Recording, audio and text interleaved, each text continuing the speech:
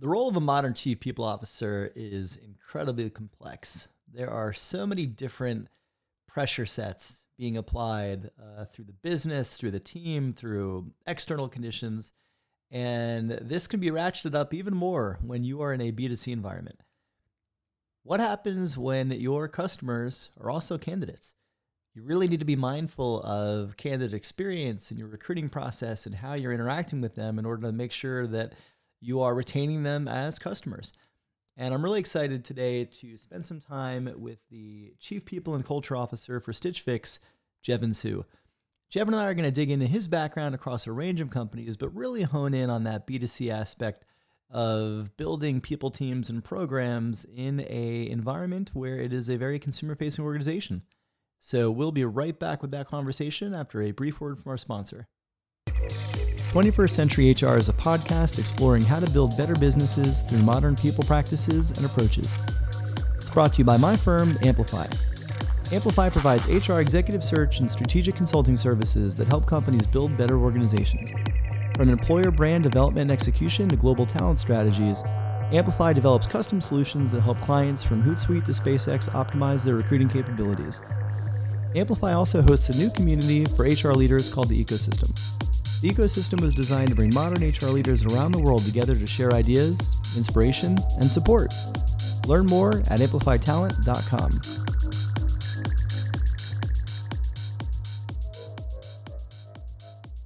Hey everyone, welcome to 21st Century HR Podcast. I'm your host, Lars Schmidt, and I am thrilled to be joined today by the Chief People and Culture Officer for Stitch Fix, Jevan.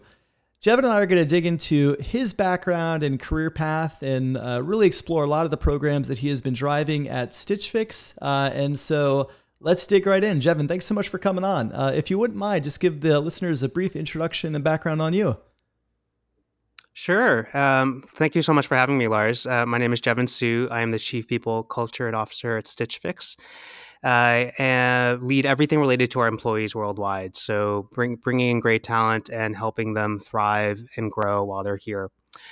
Before Stitch Fix, I spent the last 5 or 6 years or so in high growth companies, including Square, Blue Bottle Coffee, and Minted, in both kind of people focused as well as business roles, and started my career at McKinsey & Company for about a decade, again, as a management consultant, as well as people focused roles there. Yeah, so there's a lot to dig into, I think, in that path. But I want to kind of rewind all the way back to the beginning. You know, when you started at McKinsey, your initial role there was as a business analyst. So what kind of drew you to that field? And then, you know, your second role within McKinsey was transitioning into a recruiting operations role. So walk me through kind of what drew you to that first position, and then what kind of triggered the evolution. Yeah. So one of the many jokes that people make about management consultants is that we don't really, know what we want to do with our lives. So we just go and do a bunch of consulting projects. And that honestly was true. I, was kind of graduating college and said, I want to learn a lot, and I haven't kind of picked a path. And so management consulting felt like a great way to just see a lot really quickly and learn a lot. And McKinsey's an amazing firm. And so it felt like a great opportunity to do that. What I'd sort of thought would happen is I would do a bunch of projects and essentially circle an industry or circle a function and say, oh, I got a project, I did a project on that, and I'm so excited and I love this. Now I want to do that. And I found actually after 2 years, I had X'd a few things off the list, but I actually hadn't really circled anything. And so unfortunately, I hit 24, just as much existential crisis as I was at 22. And I got the great advice from a friend to just, think about the things that you do for free and see if someone will pay you for them. And I went through all the things that someone in their mid-20s would do. I was like, oh, I love music, I love travel, I love food. But what I realized actually was there was this theme of thinking about people and what makes them tick and what makes them succeed and what makes them motivated that actually kind of shown up in all of these unexpected ways. I'd been a writing tutor in college. I'd gotten involved with the Chinatown after school program. At McKinsey, all my kind of, volunteer activities there were training related or recruiting related. If I hadn't gone to McKinsey, my backup plan was to become a teacher with Teach for America. And so it was just clear, actually, there's something there. And so I thought, what the heck, let me try this. And so I moved actually over into what was just meant to be a third-year rotation in McKinsey's recruiting team to try it out. Yeah. Well, and it's interesting too, I think, especially kind of at that stage in your career, at that point in the industry, the function of recruiting operations certainly wasn't what it is today. I think most companies have recruiting operations kind of function and capability, and that's kind of a specific path within recruiting. And I think back in the day when you kind of moved into that that wasn't always the case. And I'm curious, kind of starting your recruiting career in recruiting ops as opposed to being a dedicated kind of full cycle recruiter. How did that shape how you think about recruiting?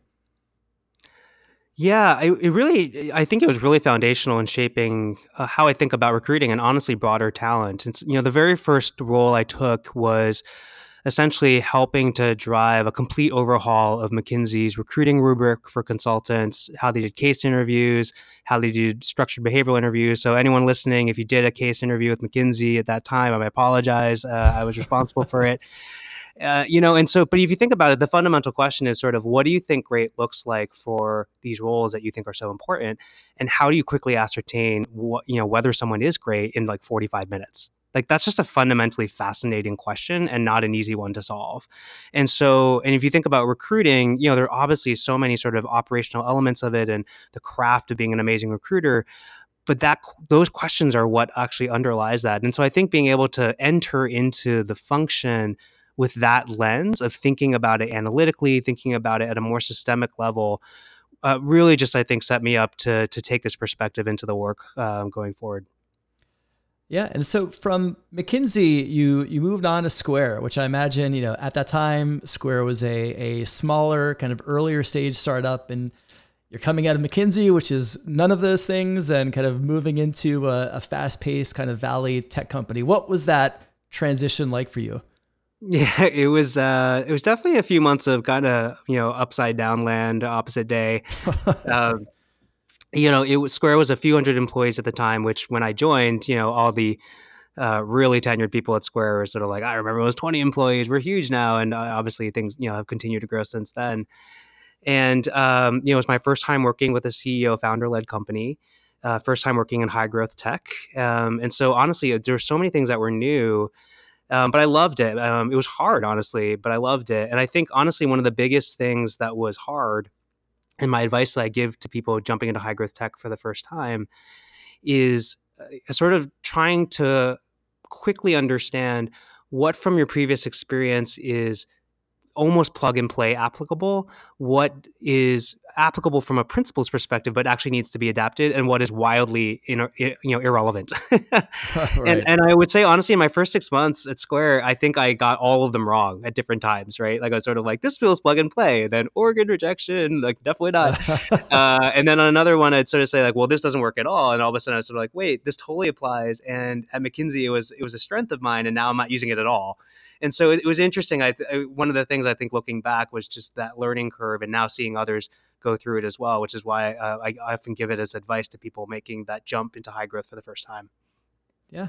Well, so your career path at Square wasn't linear for the field. You kind of started in recruiting, and then you moved into a kind of sales ops leadership role. What inspired that? What made you kind of shift gears while you were there? Yeah, I sometimes characterize my career as being a wide-eyed wanderer, I think a few things. So all of the best moves in my career have been essentially um, seeing a really interesting problem that I haven't experienced before, and seeing amazing leaders that I'd get to work with and trying to figure out that problem. And so with sales ops, Francois Bruher, who is now the CEO at Pinterest, had just come over from Google and was building out all these revenue functions at Square, and I just thought the problem was super interesting, right? So Square had been this long tail business that, essentially, your grandma working on her garage sale could pick up a reader through the mail and have a really successful garage sale. But Square really wasn't oriented towards working with larger businesses, right? You need a sales team. A business is not going to just make that decision based on a website and getting something in the mail. And so it was this really interesting business problem, and it was actually a business problem that was predicated on people. Right. Yeah. So, and how do you sales can have its own subcultures that, some people love, some people love less. And so there's this question of Square has an amazing culture. How do we bring sales into that? How do we build this in a way that feels additive to our culture? So there are all these really interesting lenses, and Francois was really inspiring. And I sort of said, I'm just going to make this leap. And I was really humble. I moved back into an IC role. I just said I want to learn, and then actually in many ways learned so much about being a great people ops leader, because I got into the business, super close to revenue, super close to customers, and actually developed, I think, empathy for both sides, because all of a sudden I was the recipient of all of the things that the people team I'd just been on would send forth, right, in emails and directives and so on. And I would totally have a moment here and there where I'd sort of say, like, this process is so hard. Like, they don't understand. And also I was like, oh, wait, I was in that seat 3 months ago. And so it taught me, I think, a lot of empathy now that I'm back in the people function, of just what it feels like when you have all these other things, even when you really care, right? Even when you really care and you want to do the right thing, you have a ton of care for your people. There are all these other things that you're thinking about that are stressful, that are hard. And so I think I think that time was really instructive for me in keeping me anchored and not forgetting that we're lucky on the people side of the house. That's all we think about, and unfortunately, it's not 100% of the capacity that other leaders in the business can bring to it, and it's not because they don't care. And so just that's been something I've really taken from that time. Yeah, it's interesting. I think being in a position where you kind of sat on the other side of the house and were a customer of the people team, you were supported by them. I think that gave you a perspective. And I think if you look at the profile of a modern, CPO or CHRO these days, a lot of them have worked in other areas of the business. And I think that there's a certain kind of experiential quality to that, of really kind of being a recipient of people programs in addition to the person designing them, that I think is really valuable, because it just gives you a perspective that you can't have if you've spent all your time within the function. I think that's right. And I also think one of the exciting things to see in the function is, with, I think, an influx of people coming with other functional experience, as well as, sort of working with people who have grown up in the function but are really disruptive and innovative, and excited to see things change. You're seeing us actually bring in all these great insights and innovations from other business functions, right? And so when you think about operations and supply chain, and agile product development, and frankly, everything that's happened in marketing over this last several decades, right, around brand affinity and kind of authentic connection with consumers, and CRM, and top of the funnel, sort of lead generation for sales, versus recruiting. I mean, there's so many lessons to bring from other areas of the business, and so that's something that I find, personally inspiring, as a sort of side benefit of some of these things that you're seeing change in the profile. Yeah. And so, okay, so after Square, you spent the last kind of portion of your career there in that sales op leadership role, and then you moved on to your first CPO role at Blue Bottle Coffee. So I'm curious, hey, what did Blue Bottle kind of identify in you as somebody who at that time was kind of in a sales op roles? And then what was that transition like for you, kind of back into a people function, and not just in a people function, but leading and owning a people function?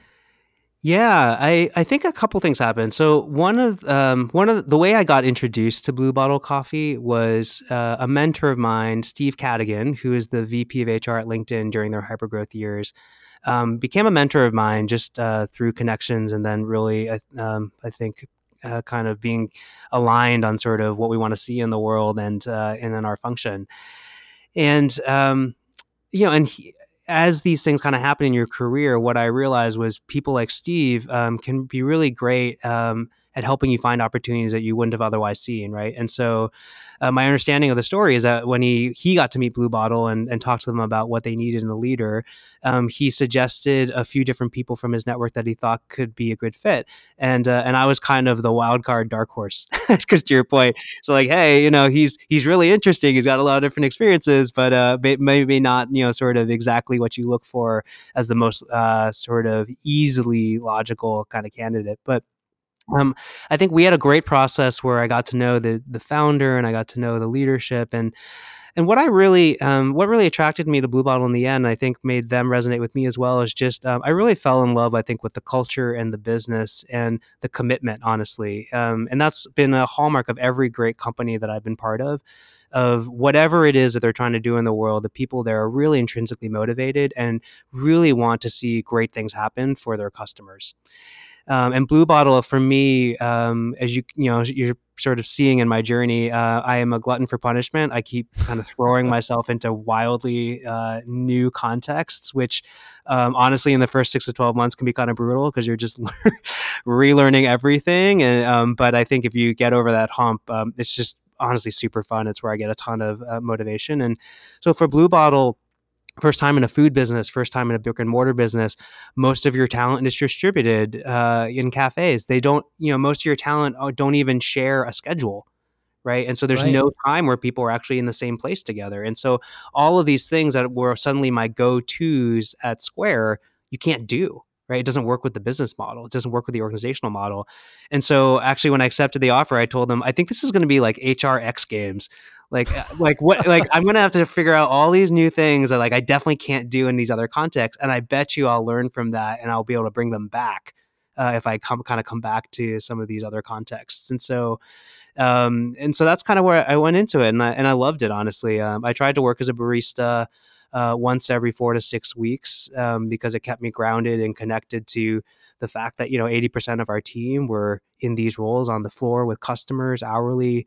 I was not a very good barista, which is good for me, honestly, to remember how hard the job is, and for the team in the cafes to see a leader struggling, honestly, and asking them for help.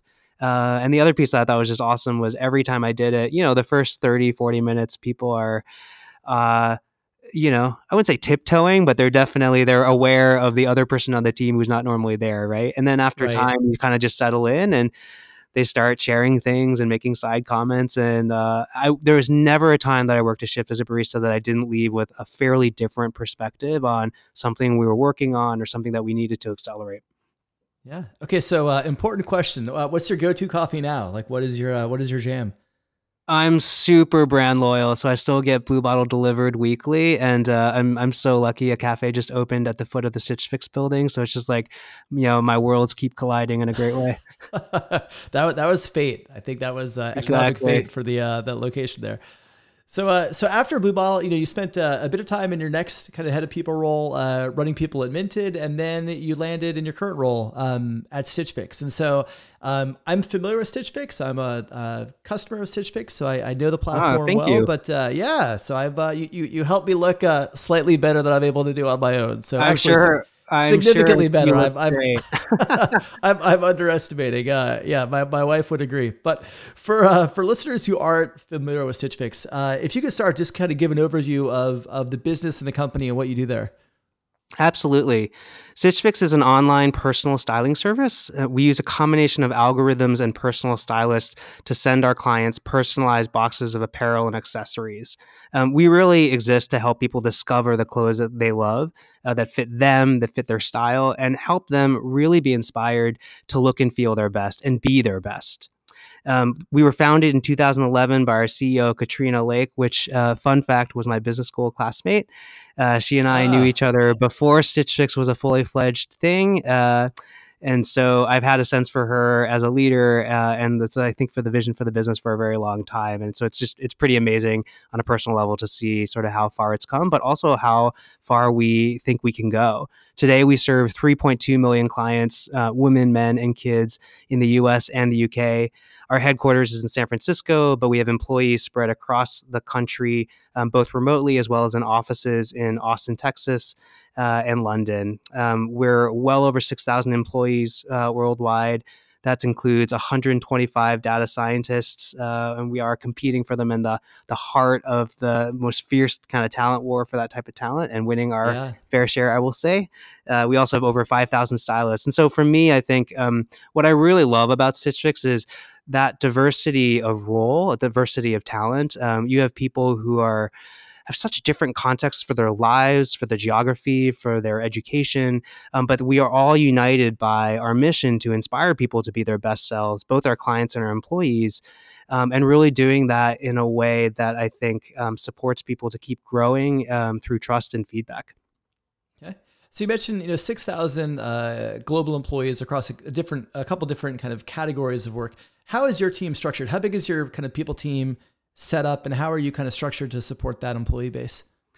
Yeah, my team is around 80 people now and growing, and we're structured in a way that I think supports the business across a few different dimensions. So we have a recruiting team that focuses on bringing in great talent.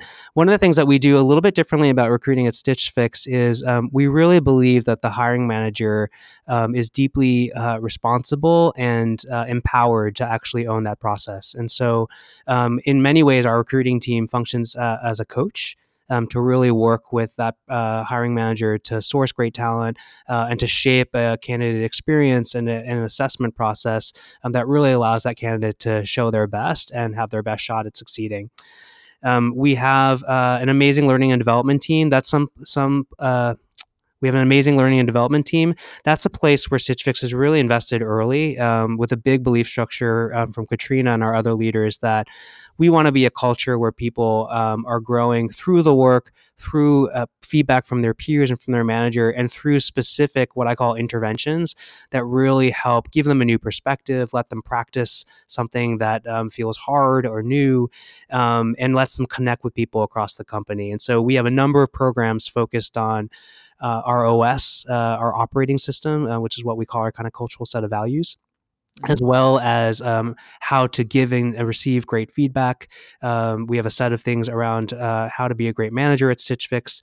And we're honestly leaning into, I think, this whole next chapter of learning that I think will really support people to, kind of grow as rapidly as possible at Stitch Fix through not just some of these programs I've already described, but I would say an ecosystem of learning, some of which is self-serve, some of which is peer-driven, and other things that are kind of leader-led and people and culture team-led as well. We have a total rewards team and a people operations team focusing on making sure that we are paying people competitively and helping them in the whole kind of context of how they can be most supported at Stitch Fix through other benefits and perks and so on.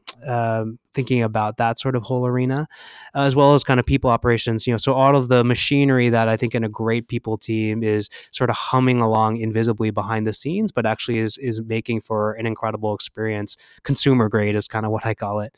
We have a business partner team that brings many of these things to life in terms of coaching managers, thinking about performance and talent management. We have a people science and analytics teams. So analytics is at the heart and DNA of a company, given our kind of data science foundation. And so it's something that we're going after pretty aggressively on the people side of the house as well. And we have an office operations team who make sure that our 3 corporate locations in Austin, San Francisco, and London are really delightful places where our OS comes to life and where people are really supported to be productive, connected, and just, feel, I think, comfortable to do their best work. Yeah. And what does ROS stand for? OS stands for operating system, which I'm just a total geek about this. Is such a great choice of nomenclature because if you think about it, cultural value is great. Don't get me wrong, but an OS is what runs your laptop. It's what runs your smartphone, right? Like everything else is architected on an OS. Everything else is an application that runs on an OS. And so the choice of those words here at Stitch Fix was really deliberate, right? So this idea that, hey, culture stuff isn't this stuff on the side. It's not this stuff on a wall you get a pass on. It's what everything else runs on. And I'll be honest with you, when I was interviewing, I saw it on a wall and I said, that's great. Those are great words. I've seen other great words on other walls as well. And I just saw it really come to life in my conversations with leaders, in my conversations with team members, and now inside, in my year and a half, can tell you that it comes up in, so many conversations day to day, both in coaching people, but frankly, even in making hard decisions, and thinking about the business. And that's when I think, you've gotten something right. Yeah, it's interesting. I haven't actually, the term operating system I'm familiar with. I haven't heard it applied in that context. So I actually like that framing. That makes a lot of sense. Okay, so I want to dig into this idea of personalization because obviously in your business you rely heavily on personalization both through your algorithm and technology, but also through the kind of personal style choices of stylists. And with a data science team of 120 and a quant orientation, which I know you have, you must have be really kind of intrigued with the possibilities of weaving personalization into your people programs. And so I'm curious, how does that actually show up in how you manage the people side of the business? I love this question. It's actually something that we just spent quite a bit of time talking about among my leadership team. So I would say, in all honesty, we are in early days of this, but we find kind of tremendous possibility and inspiration actually from the business itself, right? So if you think about Stitch Fix and how we ask people to share with us a little bit about themselves through their style profile, through telling us about the brands that they like or don't like, tell us about other aspects of their life, and then our ability to kind of personalize around that. There's so much that we could actually kind of draw from that into people practices. And probably the two biggest areas on our radar right now that we want to focus on. The first is, I would say, the swath of time from being in the recruiting process through joining us, and then probably through your first 90 days. Now, there are things that you can do that are universal in that time that just make for a great experience. But there are also things that you can do that are deeply personalized that, I think really make for an exceptional experience for somebody, right? Just feeling really seen and heard and really set up for success. And then also, frankly, and there's actually research out there on this, right? Rapidly accelerating them towards productivity, right? Whether it's through knowledge or frankly, just feeling included and integrated, and really that everyone is there to help them succeed and that they know what they need to do. And so there's lots of things that we're thinking about there in terms of like, where can we capture that data at the right time, and how do we then bring it back to both humans and technology, again, sort of drawing from our business model. Because if we do it just through sort of people, it's not easy to scale, right? And so we are over 6,000 employees. And so there's this piece of always thinking through that context as we keep growing. But obviously, if it's just through technology as well, there's a human element of this that would be lost. And so lots to come, I think, in that front. Growth and development is another area I would say that we think there's a lot of potential here on. So if you think about these broader trends in the world of work, there are facts out there around how, relative to a few decades ago, people have many more jobs in a lifetime. People have, frankly, many more careers in their lifetime, right? And there's things that are happening in terms of technology, in terms of the rise of freelance culture, and so on, that I think really allow this expansion of opportunity when done in the right way. That also means that I think for many people, a counter trend, which is being overwhelmed.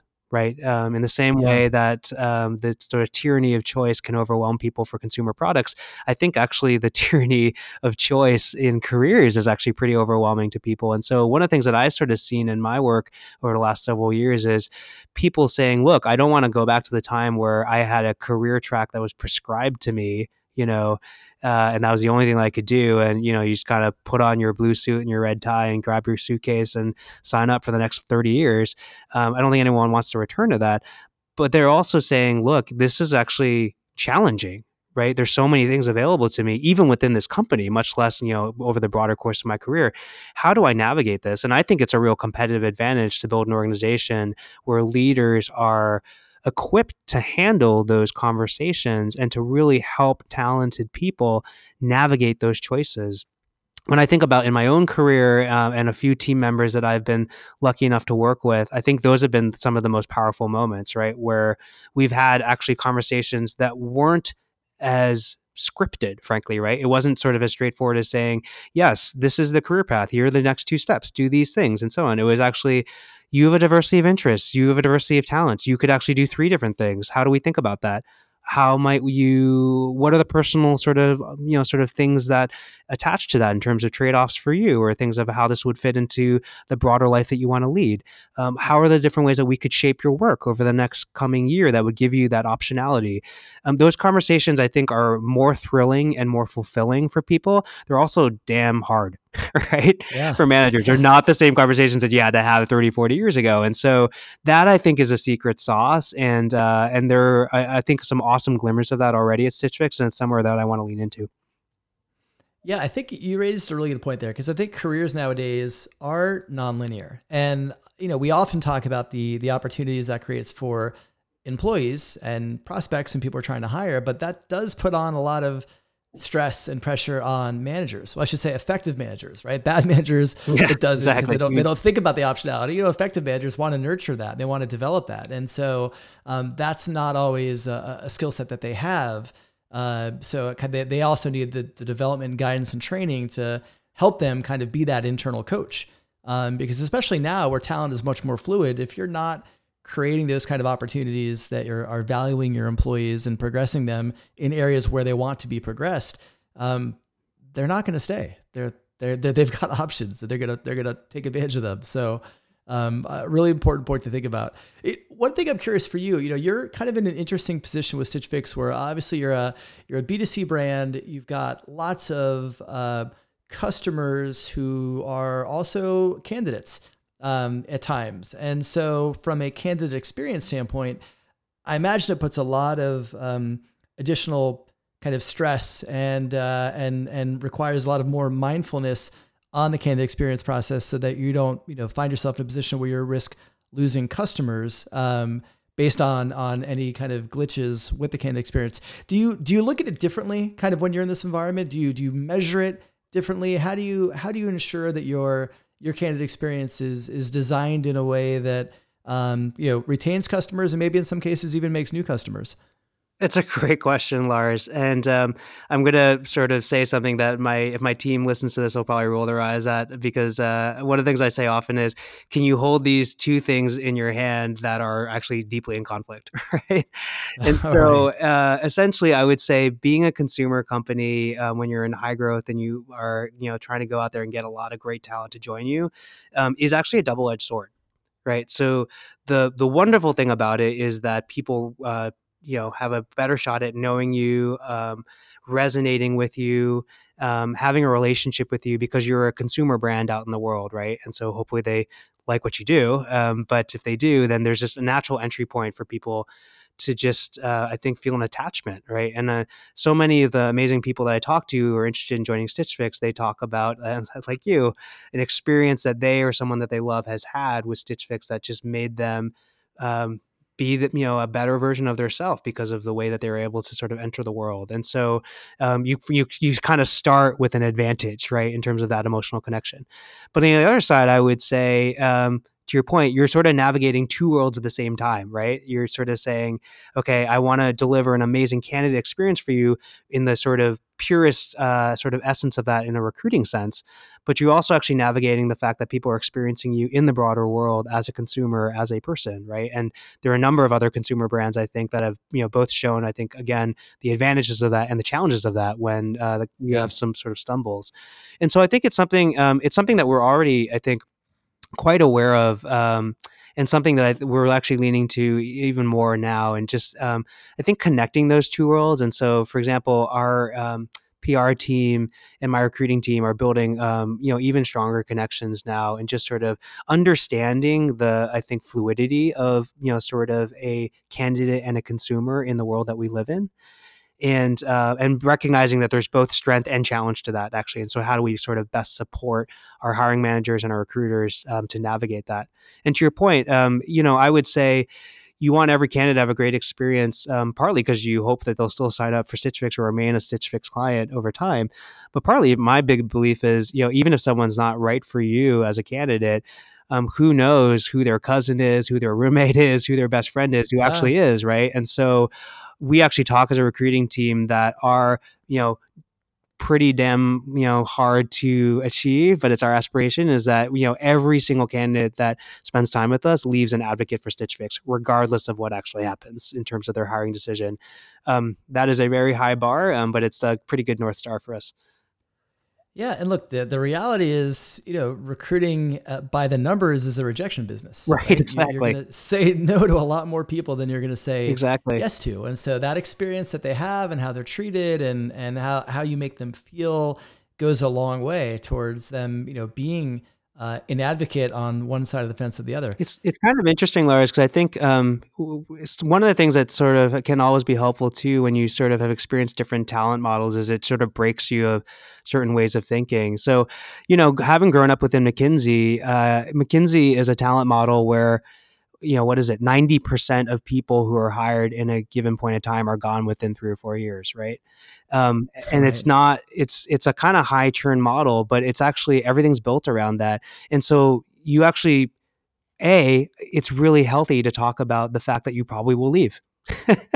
and talk with your manager about Right. like, what do I aspire to do someday? Like, how will this experience help me do something else someday? Right. It's all of the normal sort of fear factor that I think in a, sort of operating companies can come with that conversation. At McKinsey doesn't really exist in the same way. I mean, it does in some context, but generally it doesn't really exist in that way. And so it's funny because I sort of, then came as an operating, and to be clear, like, those fears and anxieties I understand and, have experienced myself. But I had sort of said like, well, why wouldn't you sort of talk about the likely possibility, to your point, that someone's going to not be in this role at this company at some point? That's actually, those are the statistics, right? And so if that's the case, what's the outcome that you're really striving for? And that, I think, can really unlock a very different way of working and a different way of going after the work. Yeah. Well, one question I'm certainly keen to get your take on. You've been at Stitch Fix for a little over a year and a half now. How has this impacted your own style and wardrobe? This is a heavy hitting question. I'm sure listeners, they need to know. It's a great question. I would say my big insight is actually one that we've seen in the business as well, which is fit is everything. And Yeah. so, what was so powerful for me was, all of us have sort of quirks to us, right? And so, I happen to have just like some different proportions to my arms and my torso and stuff that just make fitting into a lot of brands like not as easy. And what I found on my third fix, I remember this really vividly, was putting aside whether it was like exactly what I needed in my closet or whether I love the print or not, everything fit like a glove, which was just Yeah. just astounding to me, right? And I sort of that, honestly, for me, that was when the magic sort of like really clicked, because you realize people do this all the time, right? They say that brand really gets me because of the fit. I'm going to go buy, Yeah. I'm going to keep going back to that store. I'm going to buy 5 more versions of this blouse or these pants because like I just know they're going to fit me really, really well. Right. And so all of a sudden is, the business model itself allows you to do that, but in a way that still allows you to experience and experiment with so many other sort of, aspects of style and so many different brands. And so I think for me, there was a reminder of that. And then since then, I think just sort of trusting that the fit will be great, and then allowing the stylist to have a little bit of fun. Yeah. All right. Well, I like that. And fit I certainly get. And I actually had that same experience with Stitch Fix actually, where it was, it wasn't as much the designs, it was the feedback on like what fit and what didn't. Cause I think I also have an atypical frame. So it's like, most off the shelf stuff didn't really fit me as well. And so that, seeing how that changed over the course of a few, boxes, I was like, okay, I get this. Jevan, I've really enjoyed the conversation. I think there's been a lot for myself and listeners to take in. Last question for you. I know you've obviously worked in management consulting. You've worked in retail-oriented organizations. You worked in high growth startups. When you look at how, from your perspective, how the field of whether you want to call it HR or people ops has evolved, and you think about kind of where we are today with best in class HR, like when you think of the term 21st century HR, what comes to mind for you? Oh, such a great question. I think a few things. So I would say the first is, and I think we're just starting to see the tip of it, is technology, I think, really becoming embedded in sort of everyday work life. And it's not that it's not happening, but I would say the promise of what's really possible, we really just kind of tipped into it, right? And so things like Laszlo Bock's Humu, with their nudges and so on, like I think is just the tip of the iceberg. And you've probably heard from me that I draw a ton of inspiration, I think, from other innovations in business and other functions. And so when I think about things like always on sensors in industrial, these things where you're getting tons of insight just through the everyday. I just think there's so much there for us to really unpack. Because again, right now, that one of the challenges I think in many aspects of people data. So there's sort of outcomes, if you will, right, in the people data, and then there's things that are essentially require someone to fill out a survey, right? And I Right. just have to believe there's actually more that we can do there. And I think technology advancement in other sort of fields as well is probably going to lend itself so that when we think about 21st century HR down the road, hopefully it's more Star Trek Next Generation than Black Mirror. But, what I think about the possibilities around, actually, I'll give you another example of something that I think could be really interesting, right? So there's software out there now that is helping call center leaders sort of map emotions in calls with customers, right, and with their agents, right? Now, again, this hopefully, this is the force; it can be used for good or evil. That's right. So let's make sure that we lean into the good, right? But you think about how tools like that could actually down the road help coach, right? Could help us intervene in the moment in ways of working where someone is being less inclusive unconsciously, right? Or decision bias is happening, right? The world of possibility is really pretty expansive, right? And so when I think about 21st century HR, I think about the continued collision of technology with kind of humanity, and the ability of the function to really harness that in a way that's proactive and for good.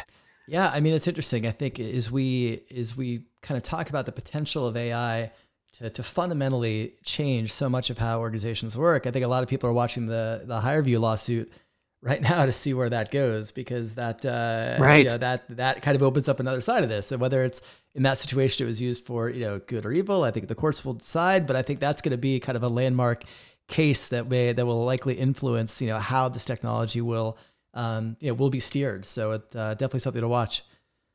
For sure. Cool, Jevan. I really appreciate your time. Thanks so much for coming on the show and sharing your journey and your experience. I definitely appreciate it. Thanks so much, Lars. It was great to be here. Thanks for listening to this episode of 21st Century HR. If you want to hear more episodes like this or read stories from the 21st Century HR Fast Company series, go to 21stcenturyhr.com. And if you want to make your podcast just a little more awesome, be sure to subscribe to the show on iTunes, Spotify, SoundCloud, or whatever podcast platform your ears desire. You'll find all the subscribe links on the website. And if you enjoy the podcast, do me a favor and share it with your peers, your network, your boss, and your CEO. Help me get the podcast into the ears of anyone who wants to know what HR and recruiting looks like when done really well. They'll thank you for it, and so will I. Thanks for listening. We'll see you next episode.